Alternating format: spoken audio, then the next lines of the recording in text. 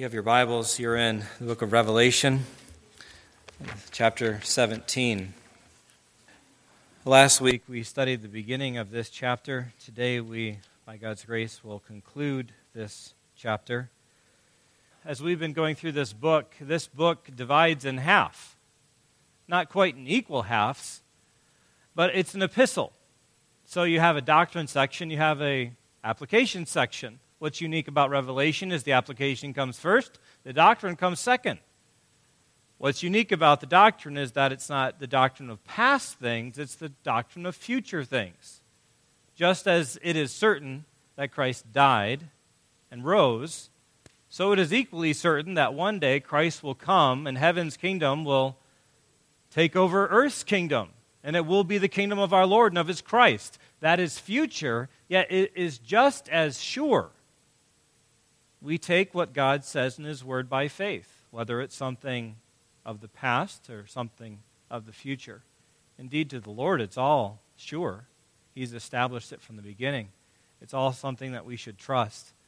So what we have is these sections of the book. We have closed the major portion when it comes to the judgment in chapters 4 through 16. We're now in the last portion, chapters 17 through 22. And in this last portion, I told you last week and the weeks previous that the book closes with two cities. You remember them, young people? What's the name of one of them? Elijah? Babylon. What's the other one? Yes. Jerusalem. Very good. And as I said before, we have two options, but what God so graciously does is he shows you them. And he wants you to choose one. He wants you to choose Jerusalem. He wants you to come out of Babylon. Of course, that's not to say to these churches that they lived in Babylon locationally. They lived in Ephesus and Philadelphia and all those cities. That's where they lived. But there's an aspect of Babylon that is in every city. And God calls his people out of Babylon. He calls them to himself because those who are part of Jerusalem are those who are joined to Jesus Christ. So this is the end portion of the book. It's trying to make sure that we get the point. So we have given to us in chapter 17, chapter 18, this city Babylon. And we have the fact that she will be judged. That's what we studied last week. And we studied quite specifically that the judgment of Babylon is just. It is just. Young people, we need to talk about what it means to judge something justly. When we think of economics, Proverbs tells us that a false balance is an abomination to the Lord, but a just weight is his delight.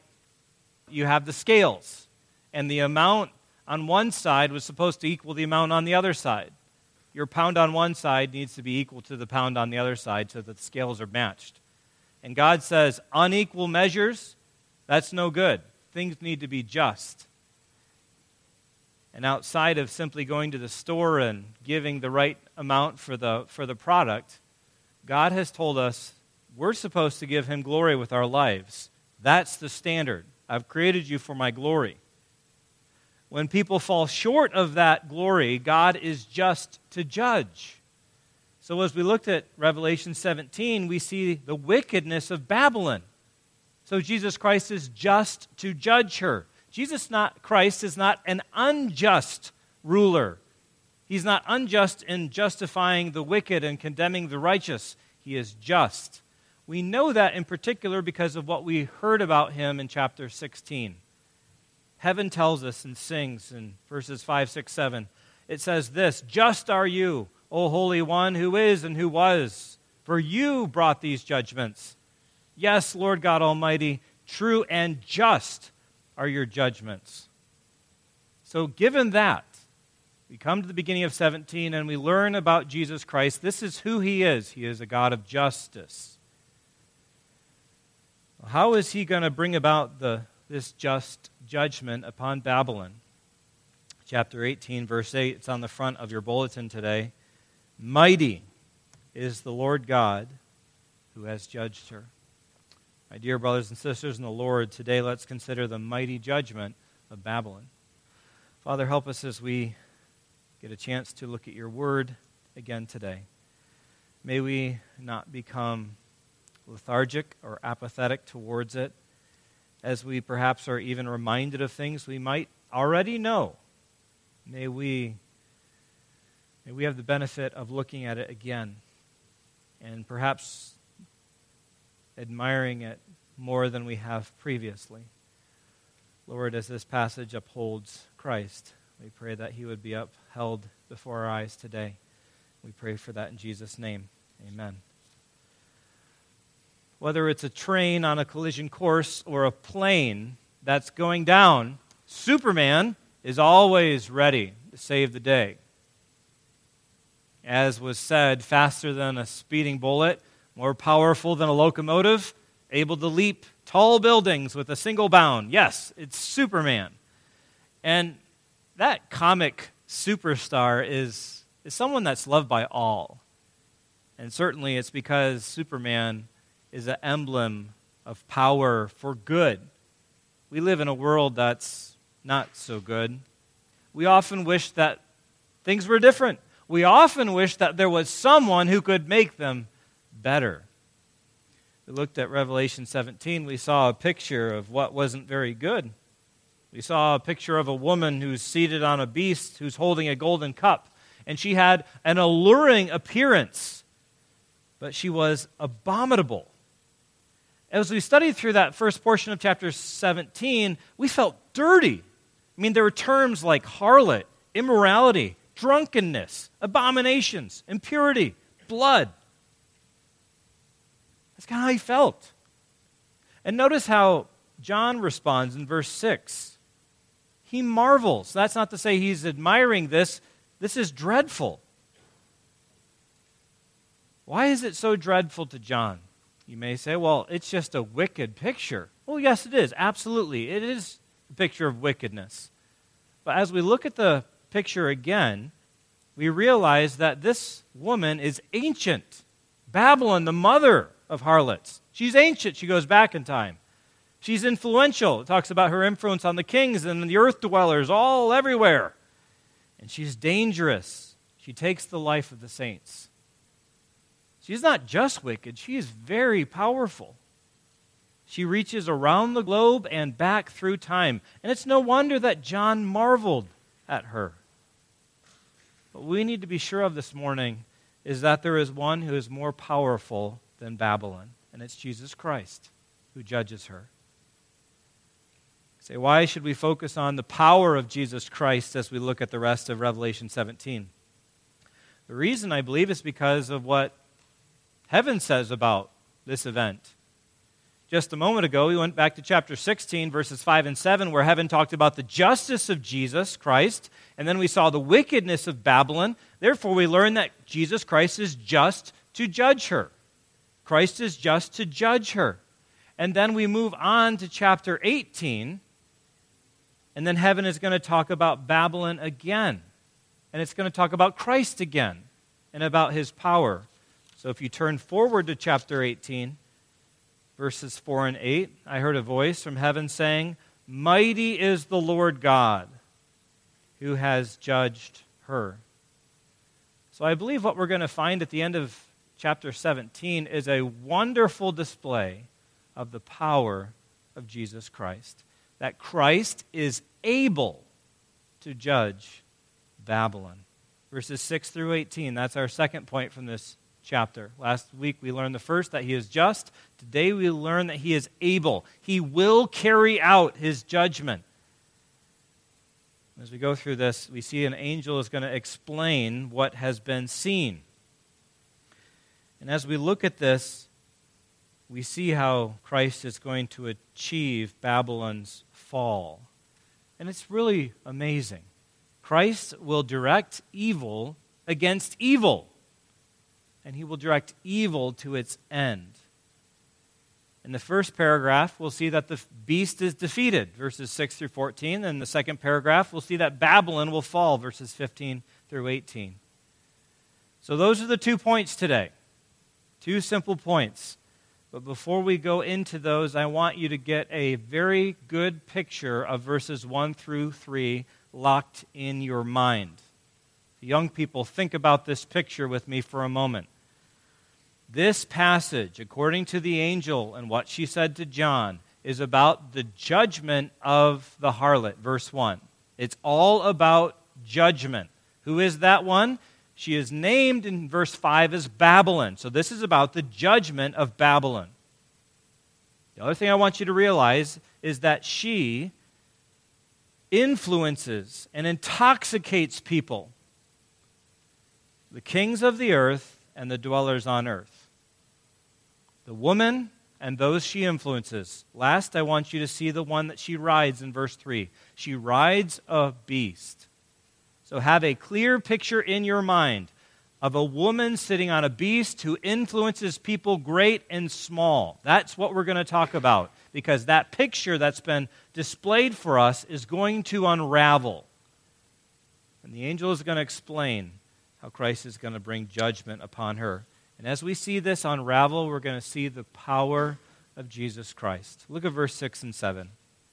When I saw her, I marveled greatly. But the angel said to me, why do you marvel? I will tell you the mystery of the woman, of the beast with 7 heads and 10 horns that carries her. This is kind of a topic sentence, and that rest of the paragraph is going to talk about the beast, and then the next paragraph is going to talk about Babylon. Point A today, the beast will be defeated. The beast is going to be defeated. And we know who this beast is because of parallels in Revelation 11 and 13. This is the Antichrist. And I want you to notice, how is it going to end for the Antichrist? What's going to happen to the beast? Look at verse 8 and verse 11.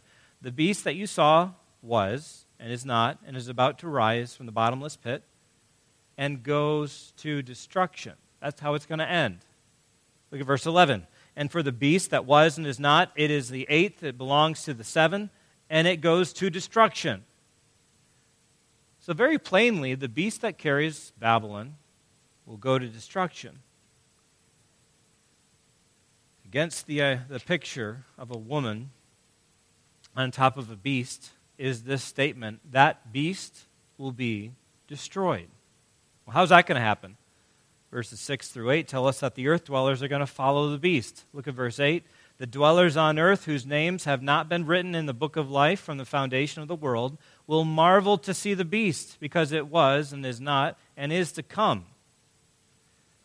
That picture I told you about, the woman seated on top of the beast holding out the golden cup to people great and small, that's beginning to unravel here. Those earth dwellers, those who are unwritten in the book of life from the foundation of the world, those who are intoxicated with the woman, they now marvel at the beast. They will all worship the beast who was slain to death. I need you all to turn back 4 chapters to chapter 13. Because this is where we see the beast already in the book of Revelation, in a very similar word. So look in your Bibles at Revelation 13:8. It says, all who dwell on earth will worship it, will worship the beast. Everyone whose name has not been written before the foundation of the world in the book of life of the Lamb who was slain. You remember as we studied through chapter 13 why it was that everyone except the saints worshiped the beast? Because there was a very specific event that took place that when it happened, everyone became a follower and a worshiper of the beast. You see it in verse 3 and several times through the chapter, but the beast is assassinated. He is wounded to death, as it says in the King James. And then it goes on to say that he came back to life. So the point is this. When the world sees the Antichrist defeat death, they're going to worship him. Say, that's impressive. It is, but it's nothing for us to fear, because God is ultimately behind that. Look at verse 7 of chapter 13. Authority was given. That's another one of those divine passives. God is in this. Authority is given to the beast over every tribe and people and language and nation.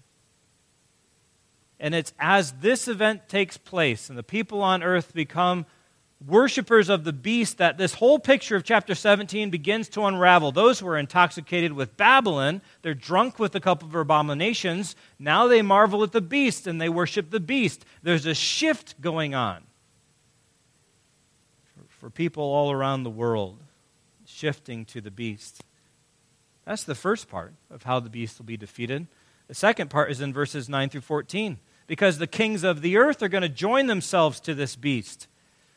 And just as a warning, as a disclaimer, this is where things get kind of complex. But we can do it. Here we go. Verse 9 and 10. This calls for a mind of wisdom. The 7 heads, remember the beast had 7 heads.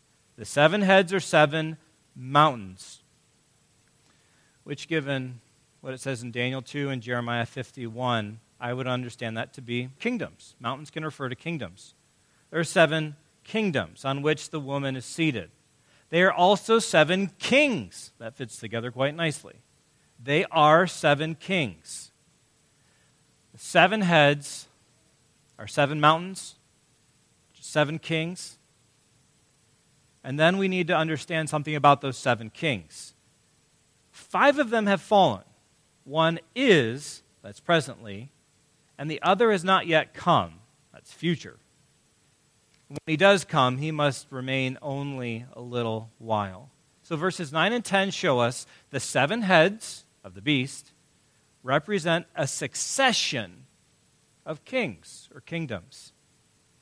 And I say kings or kingdoms because the beast is a very complex character. I say that because the beast has 7 heads, has 10 horns. I mean, this is not a really simple creature. This is complex. And at times when we read about this beast, it sounds like he's an empire that stretches back in time. Empires that have fallen, empires that are, empires that will come.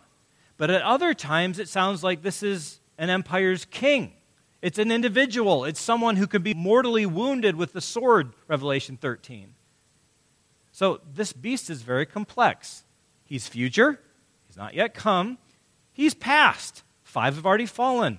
He rises from the pit, and that pit is where demons are kept and bound. So there's a demonic aspect to him. So the beast is complex, pointing backwards and forwards in time and downwards to the abyss. This is something pretty complex. Now, Daniel the prophet talked about many kingdoms and the fact that kingdom after kingdom after kingdom would come, would rise and fall, and in the end, Christ would replace all the kingdoms of the world and never be himself replaced. So these 7 kingdoms could be Egypt, Assyria, Babylon, Persia, Greece, Rome. That would be during John's time. And then there yet remains one to come. Whatever they may be, what we know from the text, what we absolutely know, is that they are temporary. They'll only be there for a little bit. But Christ's kingdom is permanent. So we look at verse 11, and we see the beast's relation to those 7 kingdoms. His relation is this. Verse 11, as for the beast that was and is not, it is an 8th, but it belongs to the 7, and it goes to destruction. So when we just said the 7 heads are 7 kingdoms, it says that the beast is one of those. He belongs to the 7th, but he's part of the 8th. How can that be? How can you be 7 and 8? It's possible that the individual Antichrist will gain political power as part of the 7th empire. He will be slain to death, rise again, having been indwelt by a demon who's been loosed from the abyss. So he's 7th. Having risen again, he's 8 after the 7th. But what we must learn from this is that all human rulers rise and fall. And that will be true for the Antichrist that everyone is going to worship as well. If you think about this from a standpoint of those who will live through it, this must be a devastating time. Everyone is going to worship this beast. But even he will fall. His kingdom is not going to last. It says he's going to destruction. And we all want to know, how is that going to happen? How is the beast going to be destroyed? Look at verses 12 and 13. The 10 horns that you saw are 10 kings, which have not yet received royal power, but they are to receive authority as kings for 1 hour, together with the beast. These are of one mind, and they hand over their power and authority to the beast. So 10 horns, are the 10 kings who will rise in the future to join the beast. And since it's for 1 hour, this is going to be a very short-lived alliance that is going to be formed at the end. But the kings of the earth, those who were once involved with the harlot Babylon, they are going to join themselves to the beast. They're going to receive power and authority. And when you hear those words, you should always think, where does all power and authority come from? Romans 13. All authority comes from God. So we shouldn't worry about this, because these are going to receive power and join the beast, and they are going to join for a futile purpose. Look at verse 14. This is the most explosive verse in the entire chapter. Verse 14.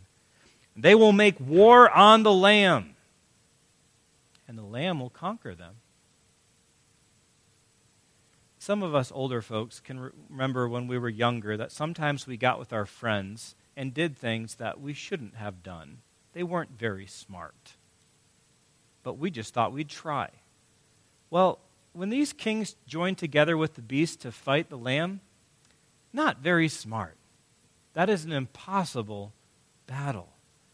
You know, the Lamb has been hurling down judgments upon the earth, and those on the earth have been trying to get under the rocks and the mountains and hide themselves from the wrath of the Lamb. They've been cursing God, and then they're going to turn and fight him? We don't get any details here, but what we learned in the bowl judgments is that the Euphrates River is dried up so that all the kings of the earth with their armies can gather to Armageddon. Then we learn what happens there at Armageddon in chapter 19, where we have both the beast and the kings of the earth with their armies. They're going to be conquered. But I want you to understand what is happening in this story, because it is really glorious. By giving authority to the Antichrist, the kings turn to him. They turn away from Babylon to the beast, and they gather into one place to make war on the Lamb.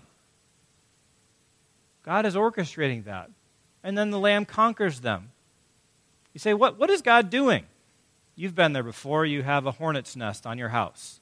You get the hornet spray out, you read the back, and it says, when you use this, please stand a good distance away. It also tells you, make sure to use this product in the late evening or early morning. Why is that? Because hornets go to bed at night. They work in the day. The point is, you want to be able to get rid of all the hornets. So you wait to a time when they're all together. So Christ has orchestrated end-time events. So all who oppose him gather in one spot. He takes them out. That is pretty good. And we really shouldn't expect anything less amazing, because Christ is the King of Kings and Lord of Lords. There's no one greater than him. There's no one more powerful. And that's to show us this. Don't go with Babylon. Trust Christ and trust him alone. Because not only will he come and conquer them who oppose him, but he comes with people. Look at the end of verse 14. It says he comes with those who are called, chosen, faithful by God's grace.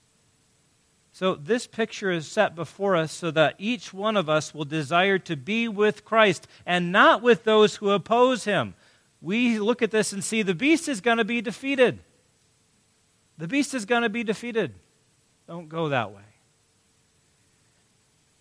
Yet John tells us more than about the beast. We want to know what about the woman? What about Babylon? Well, that's the last paragraph of this chapter, verses 15 through 18. The beast will be defeated, and then lastly, Babylon will fall. She'll fall from a high and lofty place. Look at verse 15. The angel said to me, the waters that you saw where the harlot seated are peoples and multitudes and nations and languages. So Babylon sits with authority over people around the globe. That's huge influence. Far greater than our presidents of other systems that have places in different countries around the globe. This person's influence is far greater. Babylon, it's global. But that's going to change. It's going to shift to the beast. Look at verse 16. And then the 10 horns, remember those are 10 kings, 10 horns that you saw, they and the beast will hate the harlot. There's the shift. At one point, those kings were intoxicated by her. Now they hate her. They will make war on her, make her desolate and naked, devour her flesh, and burn her up with fire. So Babylon is going to be ruined. Ruined. Now, are we supposed to think, well, Babylon comes, Babylon goes? That's kind of just how it goes with nations. One comes, one goes. No. The reason why Babylon falls is God. Look at verse 17. For God has put it into their hearts to carry out his purpose by being of one mind and handing over the royal power to the beast. There's the shift. Until the words of God are fulfilled. So the fall of Babylon is God's working according to what he has said. You say, how did he do that? He did it by his power. Evil schemes. Evil joins together, it allies with other evils. It does so against him, but they're no match for Jesus Christ because he's going to destroy all who oppose him. Of course, we come to the end of this judgment, and we might say, Pastor, can you tell me, who is this harlot Babylon? Look at verse 18. And the woman that you saw is the great city that has dominion over the kings of the earth. So the harlot Babylon is a great city, and she will fall. You think about Babylon today, it's hardly on the map. Yet one day it'll be a great power and center of opposition to God. Yet, even as it says it's Babylon is a city, which I really think there will be an end-time city, Babylon, there has to be an aspect of Babylon that's not just a physical location. In chapter 18, verse 4, the churches in the cities of Asia Minor are called to come out of Babylon. But Ephesus is not in Babylon. So how can you come out when you're not even there as far as location? So not only is Babylon a city, it's a system that encourages people to do what God hates, to be unfaithful to God, their maker. You say, what is God going to do with that? He's going to handle it. There's a lot of problems in the world, and we may hope maybe we'll get a Superman and he'll fix everything. You know what? God knows about the problems. God knows the greatest problem in the world is man's sin. That's why God sent a Savior. And one day God will send Christ to come and judge and remove all sin, remove all who oppose him. The good news is that he will judge Babylon. And when he does, it will be just. And it will be mighty. Because God is just and mighty. Father, as we consider you and what you will do, may we be amazed. There are so many times that we look at situations around us, at political systems and powers, and we think, there's nothing you can do to get around that. It's just impossible. So we often find ourselves lacking power. We realize that the true change that's needed is coming from Christ, and he has all the power necessary to accomplish his will and his word. So, Lord, help us to look at him and trust him because he is mighty. Father, I pray that you would do this for our sakes and for your glory. We pray in Christ's name. Amen.